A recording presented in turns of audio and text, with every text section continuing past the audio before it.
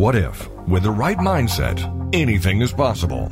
Join us now and find out how. It's time for the $1 Million Mindset with Marla Tabaka. Join us as successful life coach Marla Tabaka is here to inspire you and her clients to explore, discover, and live your dreams by developing what she calls the $1 Million Mindset. Today, Marla is here to inspire you to take action on your dreams and reveal secrets to success that will help you realize your own unique power with the $1 Million Mindset. Today, she'll share heartwarming stories, teach you tips and tricks to building a successful business, plus how to unlock the secrets to creating a happier, more balanced life through abundant thinking and attraction power. It's the $1 Million Mindset. And now, here's your host, Marla Tabaka. And I am so thrilled to be here with all of you today on this wonderful, wonderful Monday. And I hope you know that I have also been co-hosting, I should say, it's very exciting, another radio show that airs 5 days a week. Count them 5. So, honey, we're doing 6 radio shows here. It's so exciting. So you'll find that information over on bigpitchradio.com. And our guest today actually appeared on Big Pitch just last week. And I enjoyed our chat so much, but they're just, really short segments over there. So I wanted to have her over here on $1 Million Mindset so we can really delve into her topic. So today we have with us the founder of Barnett International Incorporated. It's an executive communications consulting firm.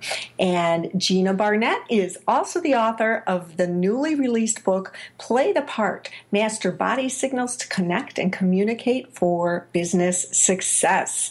Gina has been a speaker coach for main stage TED conferences since 2011, and she's coached C-suite executives on how to present to stakeholders, heads of sales on how to inspire their teams, medical students on how to communicate more effectively with patients, and scientists to express complex ideas to the general public.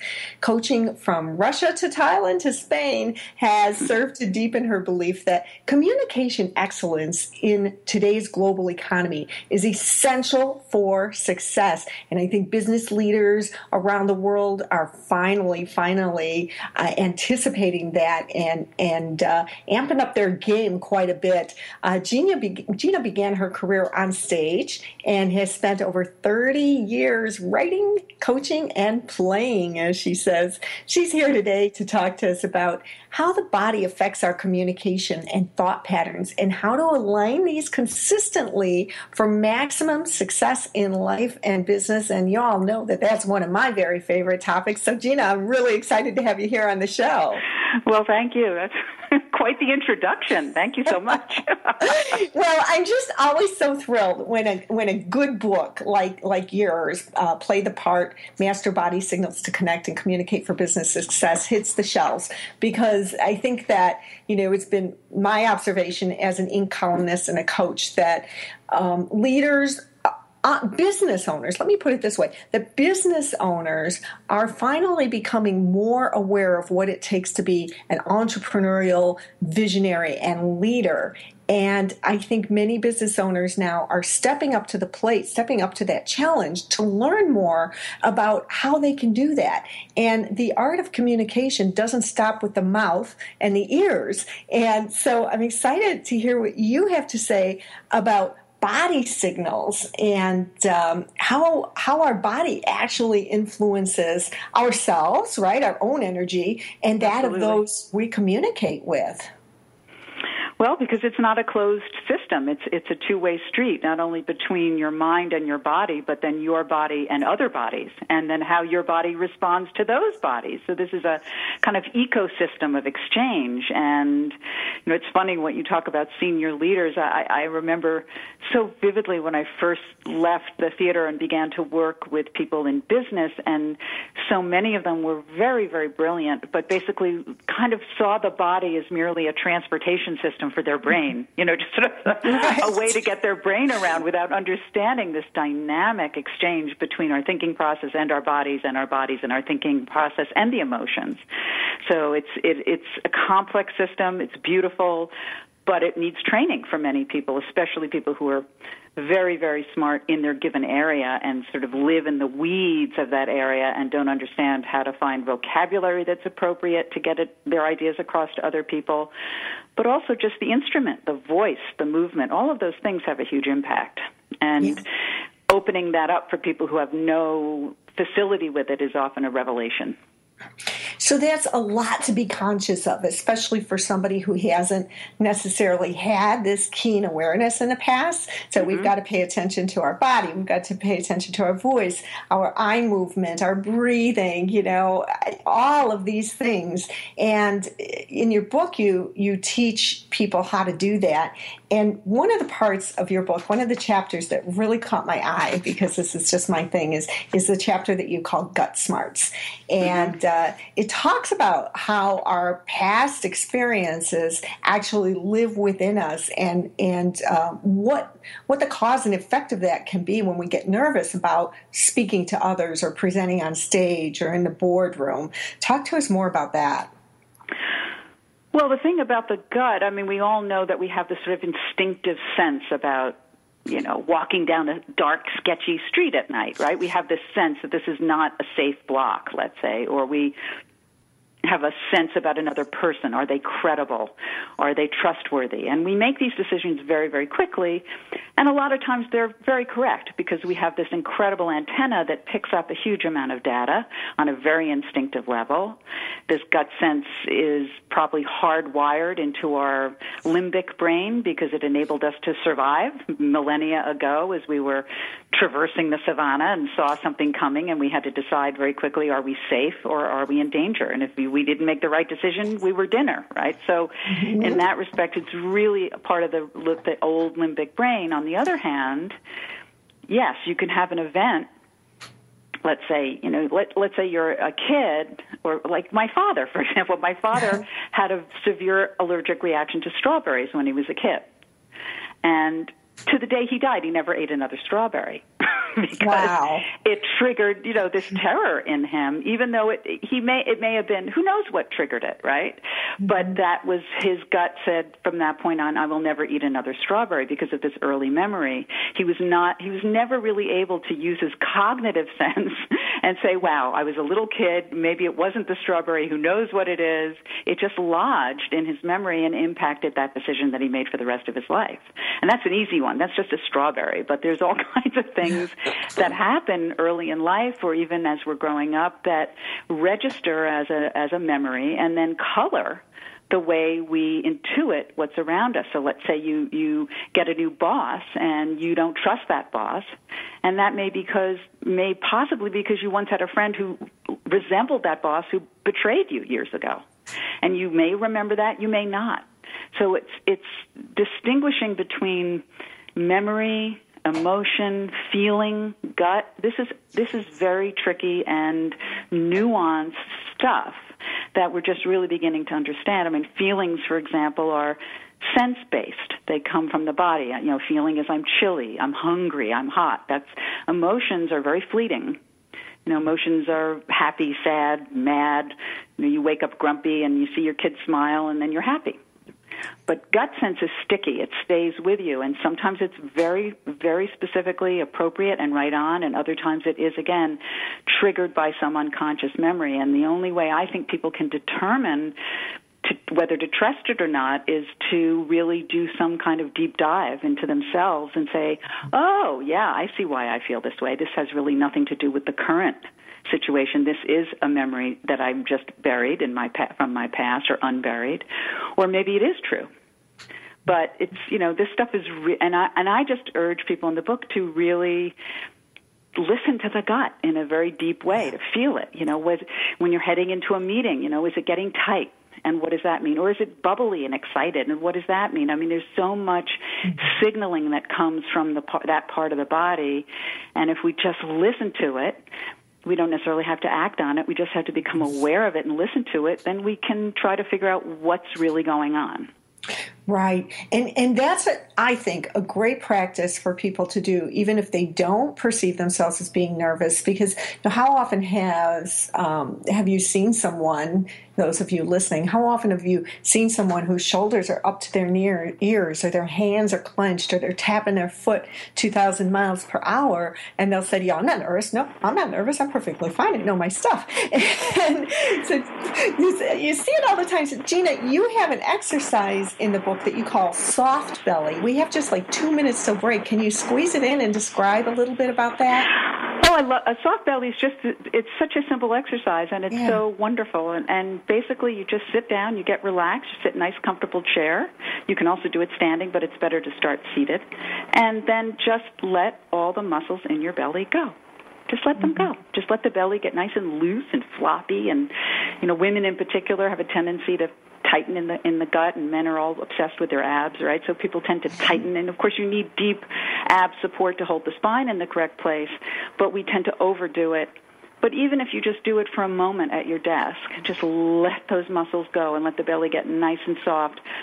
I find that exercise tends to really fill me personally with a feeling of great joy and just peace. And even compassion. So I really recommend that exercise, in particular if you're dealing with someone that, aggravates you or makes life difficult, to just, instead of getting tighter, just let the muscles go and see what happens.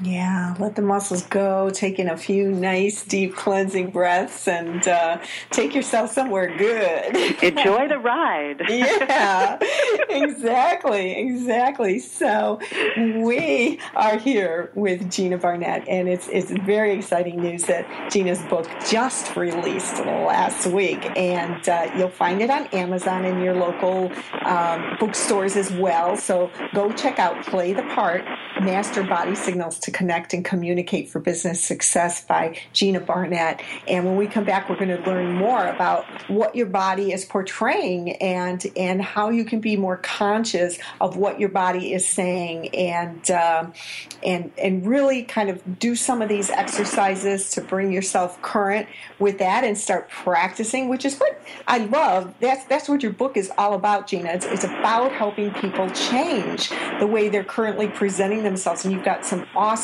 exercises in here. So we're certainly going to cite more of those exercises when we come back. And I'd like you all to visit me in social media. You'll find me everywhere at Marla Tabaka, Tabaka. And of course, my website is also marlatabaka.com. And we're heading into break. I can't wait for us to all come back and talk more about this juicy subject.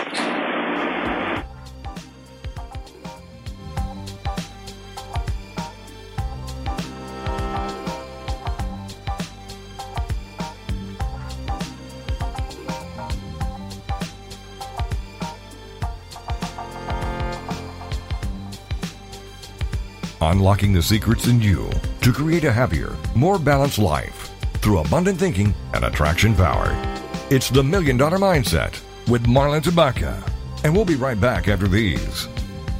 In today's business world, a helping hand or idea that doesn't come with an invoice is a treasured find. And if that happens to you, then you need to pay it forward to keep other entrepreneurs from making mistakes or getting a raw deal. It's called Paying It Forward with Josephine Girassi, Wednesday mornings at 9 a.m. Central. Josephine is going to have the guests describe their accomplishments, the lessons they've learned, both good and bad, and then sharing those pieces of knowledge as we create a movement of paying it forward.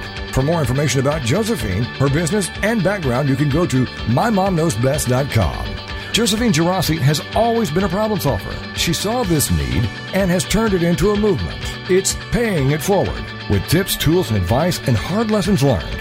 These pieces of knowledge can make a huge difference for you, your business, and others. So join us for Paying It Forward with Josephine Girassi, Wednesday mornings at 10 a.m., 9 a.m. Central on TogiNet.com. Goals, objectives, business and action plans. How important are they for me to manage? Whether you're an executive, entrepreneur, or maybe you're just someone looking to advance your career and want to be confidently prepared for your future, business and life coach Carmen Carroza can help you remove obstacles and move forward in the right direction. Carmen is known as the real-world coach for a reason. His no-nonsense style, along with an innate ability to form connections with people, gives you a unique opportunity to see higher and further than ever before. We live and work in an ever-changing, complicated world that can leave us with questions about every decision we make. Join host Carmen Carroza, business and life coach, on Forward Motion every Monday at 2 p.m. Central, 3 p.m. Eastern. You will realize dreams and aspirations you thought were out of reach. Welcome back to the $1 Million Mindset. If you're ready for a big change in your work, your career, your happiness, your life, it all starts with attitude, and Marla is here to help. It's the $1 Million Mindset on TogiNet.com. And now, back to your host, Marla Tabaka. And we are here with Gina Burnett, who has consulted with thought leaders in science and healthcare and finance, the arts, technology, and she's coached teams to become far more cohesive and creative and collaborative, which is very, very intentional and important work. And Gina, again, your book is just fabulous. I'm eating it up. I'm enjoying some of the fun exercises, and it's so cool. Here's something I love about your style, and you're right. You like give these exercises, you put them out there, and some of them can feel uncomfortable for people who are self-conscious, even if they're alone. Some of these exercises can kind of feel goofy, right? But It's about the play. It's about the play, and you say that. You say, okay, get rid of those little messages in your head that tell you look like the goof, and so you make your readers so comfortable in that. Oh, good. That's a real intention of mine. I really think that our own self-consciousness is such a huge inhibitor. And if you can find a way to let go and be like a kid again and just, let yourself enjoy the world with your body and how you think and play, it's such a relief. It's wonderful. And we just rarely give ourselves the permission to do that. Take ourselves way too seriously. We do. And for me, it's been quite the journey, because I used to be one of those kind of uptight people who really cared what everybody thought, and now I'm not. And it's so cool. Yeah, right? You can tell because I'm on this show just kind of putting it out there, right? And it's so cool. I just want to say to our listening audience that if you're like that, try to make this transition, because, I'm sitting in a seat where hindsight is 20/20, and I wish I would have done it so much sooner, because life is so much more fun now. And Gina, I think your book will help people make that transition. So thank you for that. Oh, well, it's my pleasure. I tell all of my clients, if they have kids, to have their kids take an acting class. Just for fun. They don't have to be actors. And that doesn't mean they can't take sports and do all the wonderful things that sports can bring. But acting teaches you how to take chances, how to be silly, how to listen, how to collaborate, how to fail and yet get back up. It's just, you learn a whole other skill set that I have a feeling if everybody took a class between, that very self-conscious age of 9 to 14 or 15, it would be a very different world. I really do. So agree. Yeah, I so agree. So that brings up something kind of interesting, maybe about you personally, if you care to talk about it. It's interesting to me that you were on stage for a number of years, and then you made this incredible transition to coaching businesses and other people and other speakers about how to be on stage, even if it's not, even if it's a stage in a boardroom or something like that. How did you make that transition? Oh, it was very strange. I am still a playwright, and I had a play produced about 10, 12 years ago. I can't even remember now. And the theater company that produced it had a large benefit and invited all of the artists who were involved in their season to the benefit, and I was one of them. And I was seated at a table with a bunch of people I did not know, but struck up a conversation with this very nice woman who it turned out had a executive coaching firm. And I didn't even know really what it was, technically. And at the end of dinner, she, just from talking to me, said, call me next week, I want to give you a job. And it was kind of bizarre because I just hadn't even considered necessarily doing that, although I had for many years thought about how I really did wish to bring these kinds of techniques to non-actors. I think they're very profoundly life-altering techniques, and that shouldn't just be performers who know these things. And so I took the job briefly and worked there for a period of time, and then realized I really enjoyed this work and created my own business about a year later. It's so, I love hearing those stories about how life changes. Yeah, they are unusual. Yeah, I'm one myself, so I get that. And, it strikes me that this information we're talking about, what's in your book, it's not all about business and leadership. I mean, a mom or dad, a part of a couple, really anybody can benefit from learning about how their body speaks, right? Well, it's also it's anybody can learn how to be present. I think one of the main focuses for me, and one of the questions I get asked a lot is, what is presence? And a lot of people call it charisma, and they call it confidence and leadership and all these words for it that make it seem like it's this very aloof, sort of magical thing that you're born with. And I know from so many years of working with actors that that's not true. It's a skill. And presence is an alignment of a series of actions, how you think, how you use your voice, how you move, but also how you really engage in this moment, in the present, the nowness of that. And many people get stuck in their head. I can't tell you the number of people I've coached over the years who say, I was in a meeting with my team or with senior management, and I had this thought, and I second-guessed myself, and I didn't bring it up, and I didn't bring it up, and then by the time I had the courage to do so, the conversation was 3 minutes later and had moved way off there. Yeah. So, what is that inability to navigate the present moment and communicate sort of on the edge of time and to own that confidence? And I think it's a skill. I don't think it's magic. I think some people are more fluent in that skill than others, but I know it's something you can learn, and that was another big part of my purpose in bringing this work, is to help everyone sort of bring their true self into the moment with as much courage and grace as they possibly can, and not to sit on their impulses and judge themselves and get stuck in their own heads. And I do think the body is one route into that, but there's a lot of other ways to do it. And I just really am passionate about people becoming authentically alive, because it's brief, and if you don't, you miss it. So that's where so much fun. Yeah, and it's just so much fun too.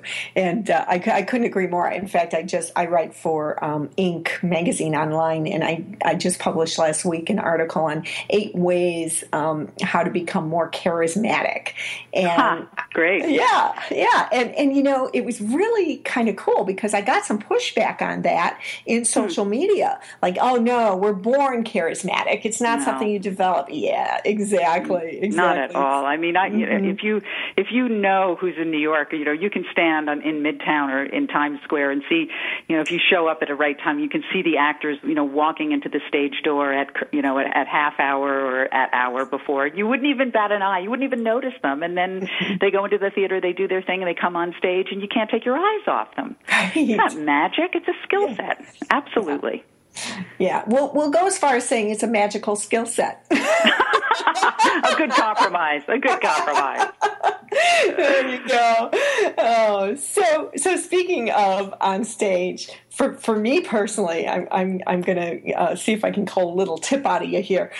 For me personally, when I'm on stage speaking, I'm quite comfortable. I'm sure you could teach me so much. I'm quite comfortable with my hands and my gestures and things like that. And but when I'm at a networking event, or I've met someone new and I'm not in that presentation mode, I never know what to do with my hands. It feels so awkward to have them at my sides. I don't want to cross them. What do we do? Well, I think the more you focus on it and think about it, the more uncomfortable you get. Uh-huh. And that's, in terms of those kinds of events, what you're describing to me actually is your attention is on yourself versus on whomever is there. You're actually thinking about how you're coming across, as opposed to focusing your attention outwards on who is there and really having curiosity about those people. And if you really look out and you see who they are, then you can open up conversation, you can ask questions, and you won't be thinking about your hands at all. I'm sure that when you're home with your family and you're just hanging out, you don't think about your hands at all. So what you're really saying about those events is that you're self-conscious and not knowing how to cross that threshold of making making, real honest conversation. And to me, that always goes back to curiosity. If you focus on yourself, you'll become self-conscious. If you focus out and you look at people and you notice them, and you can start with the most superficial thing. What are they wearing? What are they? Find anything in the room to take your attention off yourself. Mm-hmm. And just that little mental frame shift, you won't even be thinking about your hands. Yeah. And does that make sense? Does that make sense? And I love the way you positioned that, because it made me go deeper. It made me think deeper about what's going on. And I'm realizing, as you're saying that the people that I'm in front of when I feel that awkwardness, they're people that I feel maybe a little, I don't want to use the word inferior, but they're like important people to me. They're smart, mm-hmm. They're collected, they're successful. And so you're right. I'm allowing myself to be more conscious of myself than being present in that moment. So you're right on. Yeah, I love that. Yeah, we all, once you get into hierarchical thinking and you think anybody's more than you, then mm-hmm. you're already in trouble. You're already in trouble. Yeah. Right? You're already putting yourself at a place that is beneath. And I think that that's also, that inhibits ourselves. That kids don't do that. Little kids don't do that. I mean, starting by 3rd, 4th grade, they start to create hierarchies, absolutely.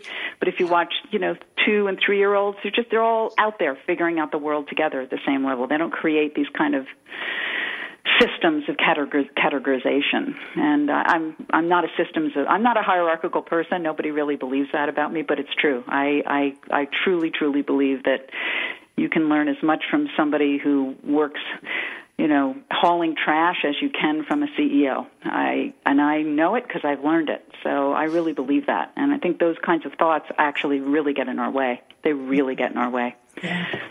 Yeah, they absolutely do. And I know that with some self-growth and self-work, again, because I've been there, and obviously part of me still is there, that we can absolutely change that about ourselves. So we're going in a break again. This is, my goodness, we're already half done. I can't believe it. I'd love to, when we come back, talk about a little bit about posture and, how one would be perceived with certain postures mm-hmm. and, how we stand. Well, this is what we're saying right here, too, but more on how we stand and how our feet are positioned and how we're perceived. And I look forward to that. So everybody, please make sure and visit me over at Inc. online. So it's inc.com/author/Marla-Tabaka. And I look forward to hearing from you over at Inc. And you can always contact me at marlatabaka.com. You're listening to $1 Million Mindset Radio, and we are going to be right back.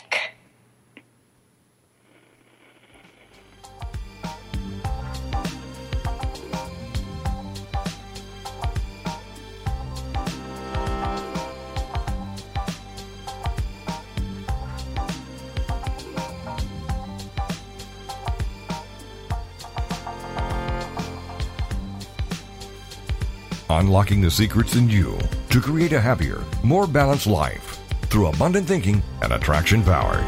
It's the $1 Million Mindset with Marla Tabaka. And we'll be right back after these. Welcome to Podcasting by Professionals. My name is Keith with Radio Links Broadcast Marketing, and I am here today to introduce you to 5 top industry pros who will teach you everything you need to know to start your own professional podcast. At the end of the course, we think you'll be well on your way to becoming an expert host of your own show. By the way, please do visit our website. It is podcastingbyprofessionals.com. It's words you never heard. What would you do if you won the lottery? Personally, I never buy tickets because I figure I have the same chance of winning whether I play or not. What's the word for a person who dreams about winning a fortune? They would be called a macabre. Everyone knows the lottery is just a tax on people who aren't very good at math. I say if you want to be near your money, just go to Washington, D.C. Then again, if you want to save money, you can always buy your lottery tickets the day after the drawing for half price. You pretty much have the same chance of winning. Studies suggest that only about half of lottery winners are happier 3 years later.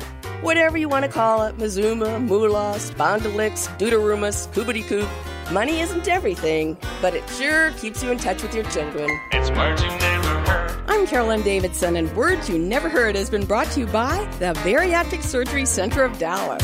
Welcome back to the $1 Million Mindset.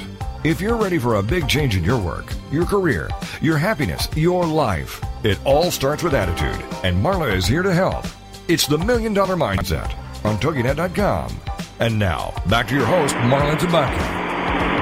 And welcome back to $1 Million Mindset Radio. We are here with Gina Barnett, and her book has just been released, and we've been talking about some of the really cool things that we can learn in her book. So make sure to head on over to Amazon or your local bookstore to pick that up.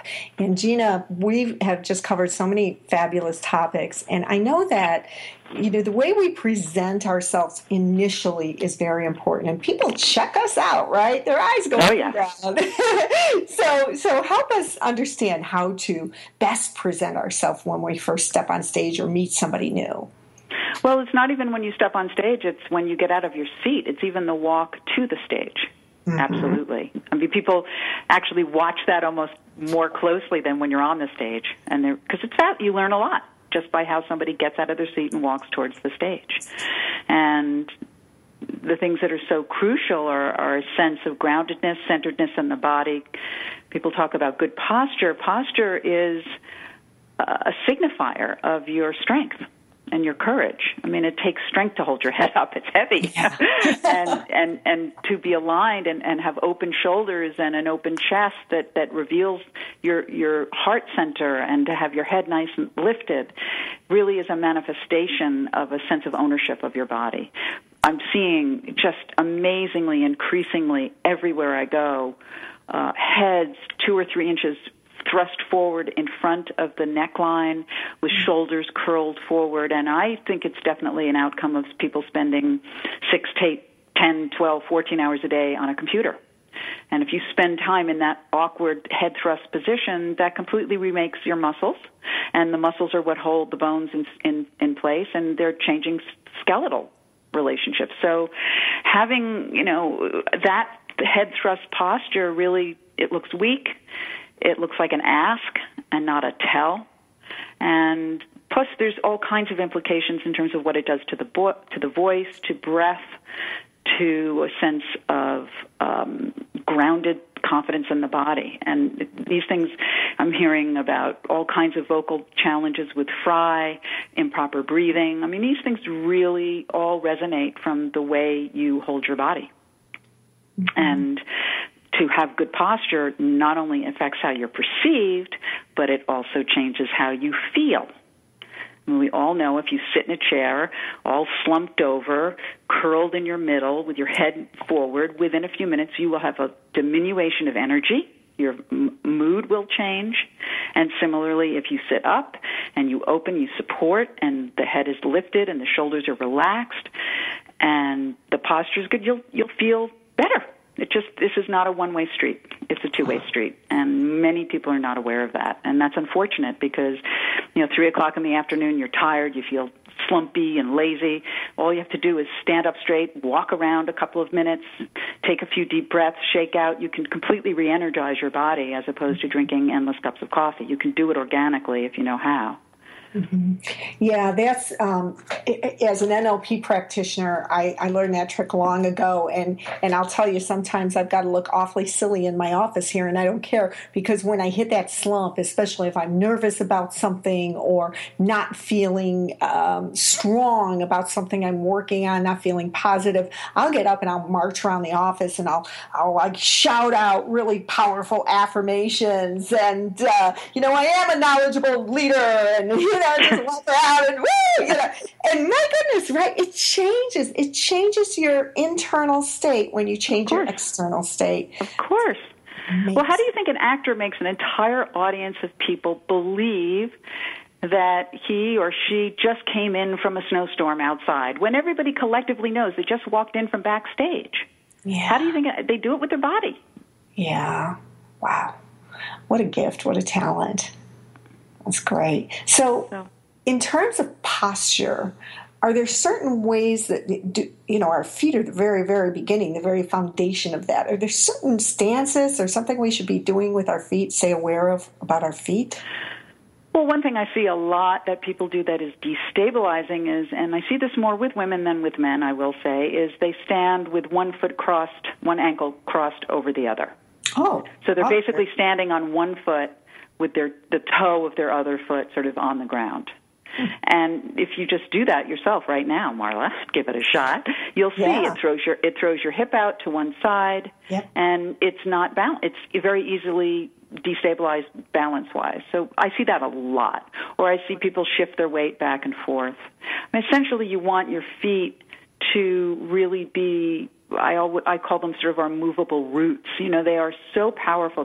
They're our connection to the ground. And to really use the foot fully, there's 3 separate arches in the foot. There's 28 bones there. I mean, the structure of the foot alone is an architectural miracle. And a lot of people they either pronate or they put all their weight on their heel or they're thrust forward on the toes. Even if you're wearing heels, you can center the weight between both the ball of the foot and the heel and use the full width of the foot, stretch the toes out. If the feet are straight beneath the hips versus right up tight next to each other versus too far wide, that's a really strong stance. I mean, and that's not to say you can't move from there. You can go anywhere from there, but that's your leap, that's your beginning motion. And then if you, in that position, really have the feet well placed and well used, and you just slightly press your toes into the floor a little bit, that will engage your quads and shift your center of gravity slightly forward, and that just feels awesome. It just feels powerful and strong and grounded. And that's a great place to start from versus one foot crossed on another or, just not being rooted. And I always say to people, that doesn't mean you have to stay there. You can walk. You can do whatever you want, but you want to have a good launch position. And then, of course, if the feet are well used and they're placed correctly, then it's easier to sort of gently lift the ribs off the hip pelvis bone. Just think of some space in there. Think of the head floating, the shoulders nice and relaxed and a little bit, not pulled back, but just think of the shoulders opening. And just the whole, when people sit well or have good posture, it feels effortless. When you have had poor posture for a long time, and I would say many people do, getting to the place of good posture takes work, and it doesn't feel effortless in the beginning, but when you retrain the body, you can get to that place. Yeah. But it takes training. But it's like anything, if you're going to go to a tennis pro and he's going to remake your tennis game, it takes work. You have to practice it. You can't just have one lesson and expect it to be done. And then you go and you hit 500 balls and you integrate it into the body, into the muscle memory. Yeah, it does take practice, and it takes building that core strength, and how important it is to keep your back muscles stable by building the stomach muscles up too. I hear a lot, for the speakers in the group who are listening here, I hear a lot of conflicting beliefs on movement on the stage when you're doing a presentation, like a TED presentation. Well, don't we wish we could all do TED presentations? But, on the stage speaking to your audience, your market. Tell us a little bit about how you teach people to move around the stage. Is walking acceptable? Do you go from one side to the next? Do you stay in a little center area? How do we define that area? Movement is wonderful. I have no problem with movement. Some people are wonderfully kinesthetic speakers. I'm a big mover myself. I have no problem with movement. I think it's alive and wonderful. And gestures and speech are very hardwired. They come together. As we're learning language, we learn gestures as well. So that's, decoupling that is not easy. I tell people in general that if they're relaxed, then their movements will be organic and true to themselves. You don't want to do anything that's repetitive. That's all. You don't want to shift your weight back and forth. You don't, either from side to side or back and forth. Any sort of pattern becomes like mildly hypnotic, right? Think about watch the clock moving back, right? Watch the pendulum, right? Why does that work? It's because it hypnotizes us. And people, when they get into any sort of pattern, it lulls the audience. Brains like surprise. They're attracted to surprise, the unexpected. So you want your movements to be organic and true to your commentary, and driven by the objective of that commentary. So there's no one rule. There's TED is its own situation because they've got the big red circle and people are being filmed. The majority of people are just speaking to a conference, or there's not that level of focus and attention, obviously. But repetitive movement, pacing, all of those things need to be eliminated. You need to ground yourself, and you want to move. If you do move, you want to move for a reason, for an intention.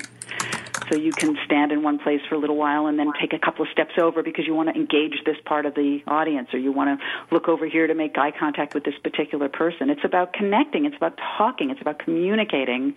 I think the challenge most people feel when they get on a stage is it becomes, me alone and them out there. It becomes a speech and not a conversation. And that really changes the dynamic. It makes the speaker uptight, less authentic, kind of behind a glass wall, versus in the room, in conversation, in exchange with the audience. So I don't feel that there are single rules to this. I think it's really dependent on the individual style and what makes them comfortable, but the key for me is that they're comfortable. If they're comfortable, the audience will be comfortable. Right. If the speaker's nervous, the audience will be worried about that speaker. That's just the facts. If the audience senses the speaker is not comfortable, the audience will be focused on that and worried about this. Nobody can stand watching somebody on stage who's terrified or uncomfortable. We worry about them. It's just our empathic core kicks in. So the more you're just relaxed, the better. But again, you want to be relaxed but not do repetitive motions. I was coaching somebody just last week who sways back and forth. I said, I'm getting seasick watching you. Just, stop. But what happens a lot of times is when, we're sort of hijacked by the adrenaline, we don't even feel that we're doing it. People don't even know they're doing it. And I've gone so far as to sort of squeeze their hips, my hands like a vice, and say, imagine my hands on you when you're on stage. You may not sway. But other than that, I think it's really about being there, being relaxed. Being who you are to the best of your capacity. I agree. I've had so many clients who said, there are also... I've had clients who said to me, I was told I use my hands too much, 15 years ago, and they're standing there with like zombies now, with not moving. They got bad coaching, and that just does not work for people. Yeah, Gina, can you hear me okay? Yes, can you hear me? Okay, yeah, I can hear you fine, but I seem to be having some technical difficulties on my end, so please forgive me for that. There are some things that people do with their voice that aren't so desirable when they're speaking, right?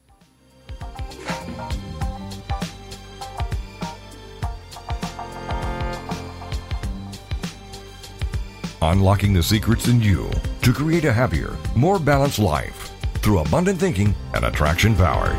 It's the $1 Million Mindset with Marla Tabaka. And we'll be right back after these. Is there more living for you to do? Yes. Start living inspired. Be here for Living Inspired with Tricia Goyer, Thursday afternoons at 4, 3 p.m. Central on TogiNet.com. Tricia will dig deep into topics that matter most to women, inspiring women to make a change in their own lives and to make a difference in the world, and maybe even deep within their own hearts. Tricia is a wife, mom, speaker, family expert, and author of 24 books. For more information on Tricia and Living Inspired, go to her website, TriciaGoyer.com. That's TriciaGoyer.com. Tricia's vision is to be the voice of hope and possibility for women of all ages. Her intention is to serve ordinary women by encouraging extraordinary things with God's help. Tricia expresses real life, real hope for real women. Is there more living for you to do? Yes. Start living inspired. Living Inspired with Tricia Goyer. Thursday afternoons at 4, 3 p.m. Central on TogiNet.com. It's time to devote time to yourself and strap yourself in for a fun, down-to-earth, enthusiastic, compassionate, easy-to-understand discussion on the unlimited ways you can be all that you want to be. Join us for Be Institute Radio with Christine McKee on TogiNet Radio. Each week, Christine will have lively and open discussions and interviews, share stories and case studies, and hear from experts on the topic of the week. Christine, a registered psychologist from Australia and published author of Be by Design, How I Be Is Up to Me. Hosts lively discussions and interviews every Thursday evening at 6 p.m. Central Standard Time. Welcome back to the $1 Million Mindset. If you're ready for a big change in your work, your career, your happiness, your life, it all starts with attitude, and Marla is here to help. It's the $1 Million Mindset on TogiNet.com. And now, back to your host, Marla Tabaka. And here we are in our final segment of the show, and it's so sad sometimes to say you're in the last segment because I could talk to you forever, Gina. Well, thank you for that. So, going into break, we had a little technical difficulty with I think, my connection over here. So I'm not sure that the audience and you actually heard what I was asking of you, and that is to talk about the voice because, body language is so important, but that voice, boy, it can be incredibly powerful. And you have some exercises that we can use to prepare our voice to suit the intention of our communication. Tell us what those are. The voice is so central to how we impact other people. And it can calm people down. It can agitate people. The voice itself is really the emotional center for all of us. I mean, think about just when you call someone that you know really well and you hear one word. You don't even have a visual. And from that one word, you woke them up, they're in a bad mood, they don't feel well, they're happy, because really the engine of our emotions, it lives in the voice. So having a rich voice, having a voice that is aligned with that is really important. Having volume, knowing what the main thought of a sentence is so that you can figure out where to put the emphasis on a key word. There's so many aspects to the voice, and I could probably talk about the voice for about 2 days straight. But in terms of delivery, what's critical is that there's resonance, there's a strong breath, that there's music to the voice. It's not predictable, it's not monotone. What happens to a lot of people when they get tense is they don't breathe deeply and their voice gets very kind of flat and monotone, and you have no idea what really matters or what's going on or what's most important. That's really hard to listen to. And so having variation, having pace variation, tune variation, tone variation, melodic variation, these are the things that really capture the ear. And people need to understand that this instrument, the vocal instrument, is enormously impactful, especially now as we have more and more of our communications over telephone or video, teleconferences. I work with clients who sometimes have 10 or 15 people on a phone conference from all over the world, and people just, do their report in this kind of da-da-da-da-da droning way, and people push the mute button and don't listen. When all you have is your voice, you have to keep people engaged. And because people don't study the voice or really think about this, they don't familiarize themselves with various ways to increase and enhance their vocal production, which there's a few exercises in the book. There's so many I could give, but I limited myself because I don't want to become a voice teacher in the book. But and I identify actually in the back of the book many great books on this because there are master teachers on the voice particularly. But then there are all kinds of verbal tics that people have that can become very challenging. The most frequent one that I encounter is vocal lift, where people just sort of speak like that and end every comment with a question, and it just is so eroding of your power and confidence to do that. Other things that I notice a lot are what I call minor lockjaw, people who mumble and don't enunciate well, and there's just so many things that can impact the impact and the efficacy of the voice. And then finally, I think another piece of the voice that's very important people don't really think about is vocabulary. Finding the appropriate word, having a robust vocabulary, finding the word that it really suits the moment. Again, going back to presence, finding the words that are right in the moment. It's really critical. I've seen entire negotiations fall apart because of a badly used word. So that's a whole other piece of the voice that people don't give nearly enough attention to. And, of course, as people, just like with habits with bodies, people find habits with their speech, and they rely on the same sort of hackneyed phrases or the same patterns, and that needs to be explored as well and sort of opened up and remade on a regular basis, in my opinion. Yeah, the misuse of words, that's one of my pet peeves. And for me, if you aren't absolutely positive about how a word is used, just don't use it until you can teach yourself. And I had an experience just the other day that was kind of strange, but we're looking for more hosts on my other radio network. And so I was speaking to someone who was really interested about that because we want to launch this network big, and so I've got a lot of people who want on board. And this gentleman used 2 words incorrectly within our 5-minute conversation. Well, did that. He cooked his goose. Right? And I mean, the sad thing, was he was otherwise very articulate and, he had a lot of knowledge and he had everything else going for him. But I thought, I don't want you on our airwaves. No. Good thinking on your part. Why would you, right? Terrible. Exactly. Yeah. So, I mean, we all make mistakes. And absolutely. We all make mistakes, but in general, it's really important, in particular for high-stakes communications, high-level negotiations, high-level meetings. You really have to know what you're going to say well ahead of time and practice as well. There's no harm in practicing. I'm giving a speech very shortly, and I've been practicing. I mean, I'm somebody who does this all the time, and I practice. I'm practicing like a maniac. Why? Because I know what that does. I mean, no one should go to any event that's high stakes without rehearsing. You don't see somebody playing in the World Series and not warming up and spending, hours and hours and hours on the field perfecting their game. And a lot of these events for people are very high stakes, and they think, I can just show up. And it doesn't work too well a lot of times. Mm-hmm. Yeah, absolutely. And you've got to find your way of practicing. I know when you have to find your way. Absolutely. Yes. Mm-hmm. Some people say if I over-practice, then I get wooden, I'm not authentic, I don't feel alive. So you have to find the right way to practice. Right. Absolutely, yes.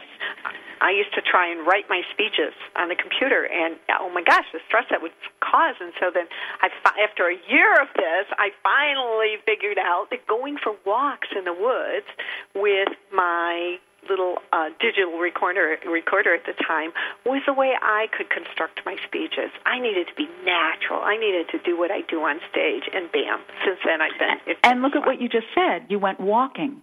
Mm-hmm. Again, that goes right back to the whole theory of embodiment in the book, which is the walking was able to trigger the thought process as well. Yeah, we have to help that body to work with the mind and be present. That's right. In all of our That's states. Right. Gina, tell us, if you're willing to share, going back to Barnett International, your company, and you as an executive communications expert, can you tell us a success story, something that just was a tremendous before and after kind of story? Where do I start? I'm really putting you on the spot. I know. I've had a lot of really wonderful. I will tell you. I'll tell you just what happened last week. I worked with a woman, probably about 5 or 6 years ago, and very sophisticated, very, very smart. But I was called in to work with her because no one wanted to work for her because she was really hard on her people, and. I met her. I enjoyed her. I found her very demanding of herself and of others, and we began to explore how she mentored and how she worked with people and what she would do when they would write up these highly, highly complicated reports for all kinds of regulatory reasons, and she would just destroy them. And I said, well, have you ever been curious and asked what their thinking process was, what made them fill them out that way? Have you ever, really explored how they design and think so that then you can get in there and work with that element? And we did a number of different things together, and we had a wonderful engagement. Life went on. I got an email from her literally 2 weeks ago, out of the blue, saying, I'm writing to tell you that you have changed my life, that I have meant to thank you all these years. I went on a family vacation, and one of the members of our family died on the vacation. It was so traumatic, and it made me realize how much your work meant to me, and how much I needed to thank you. And it was just amazing, just incredible. I emailed her back. I told her I was thrilled to hear from her. And then I invited her, because my book party launch was last week, I invited her, and she showed up. And just, was in the room. I hadn't seen her in years, and she just walked in and just threw her arms around me and I said, well, how's it going? And she said, I've gotten 2 promotions and my team is great. And, everything was really, she was high as a kite. So that's a good one. That's very, very recent. Those are the best. Those are the best. It was just so wonderful to see her and to hear how she's doing. And, I said, I'm so sorry that it was a traumatic, horrible loss that triggered you reaching out. And she said, well, it made me realize how brief this is and that you taught me so much about that. And I just had to thank you. So it was very, very sweet. That is so special. Gina, tell our audience where they can find you and where they can, you have a website for your book, I believe. So give us all that good information. The website for the book is www.playthepartbook.com. My business website is Barnett International or Gina Barnett Consulting. I can't remember. It's one of those, maybe both. One of those two. Well, I won't tell you why I had to change the name because it's too funny, but there was a competing organization that sold something that I really didn't want people buying, and which I'll tell you offline. But so, yes, those are the 2 ways, essentially. I'm on Twitter now. I just very late to that party. Just joined a couple of weeks ago, and I have, 60 followers. Very exciting. Woohoo! That's a good start. Hey! Yeah, well, amazing. You see people have 40,000 or 1 million, and you think, ooh, 60, what am I doing? But in any case, I joined that. So, I don't do Facebook. It's just too much else to do. But those are the 2 ways that people can find me. But mostly they should just go get the book. Yeah, because the book is me, and you'll get a lot out of it. Yeah, most definitely. Well, it has been delightful having you on $1 Million Mindset Radio. Thank you so much, Marla. Yeah, thanks for being here, and I hope to connect with you real soon. Well, that would be great. Where are you in reality? I know Chicago. You're 2 hours away. You're in Chicago. Well, if I ever get to Chicago, we should make a date. It would be fun. That would be so much fun. I would love that. I make the best friends on this show. I just have to tell you that. Well, I'm not surprised. You're a wonderful host. Oh, thank you. It's really fun talking to you. Thank you. And we have a wonderful audience, too. I'd like to thank all of you for being here today. And, of course, you can tune in every Monday at 2 o'clock Eastern Time, and I always look forward to being here with you. You'll find me at marlatabaka.com, and don't forget to go to playthepartbook.com and Amazon, of course, to pick up this wonderful book. We'll see you all here next week. Thanks so much.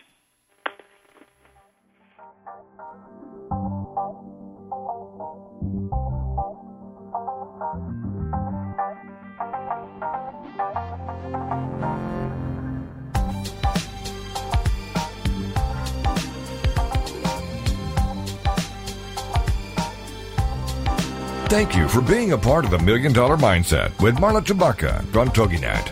If you've always known there was more out there for you, but you just weren't sure how to get there, and if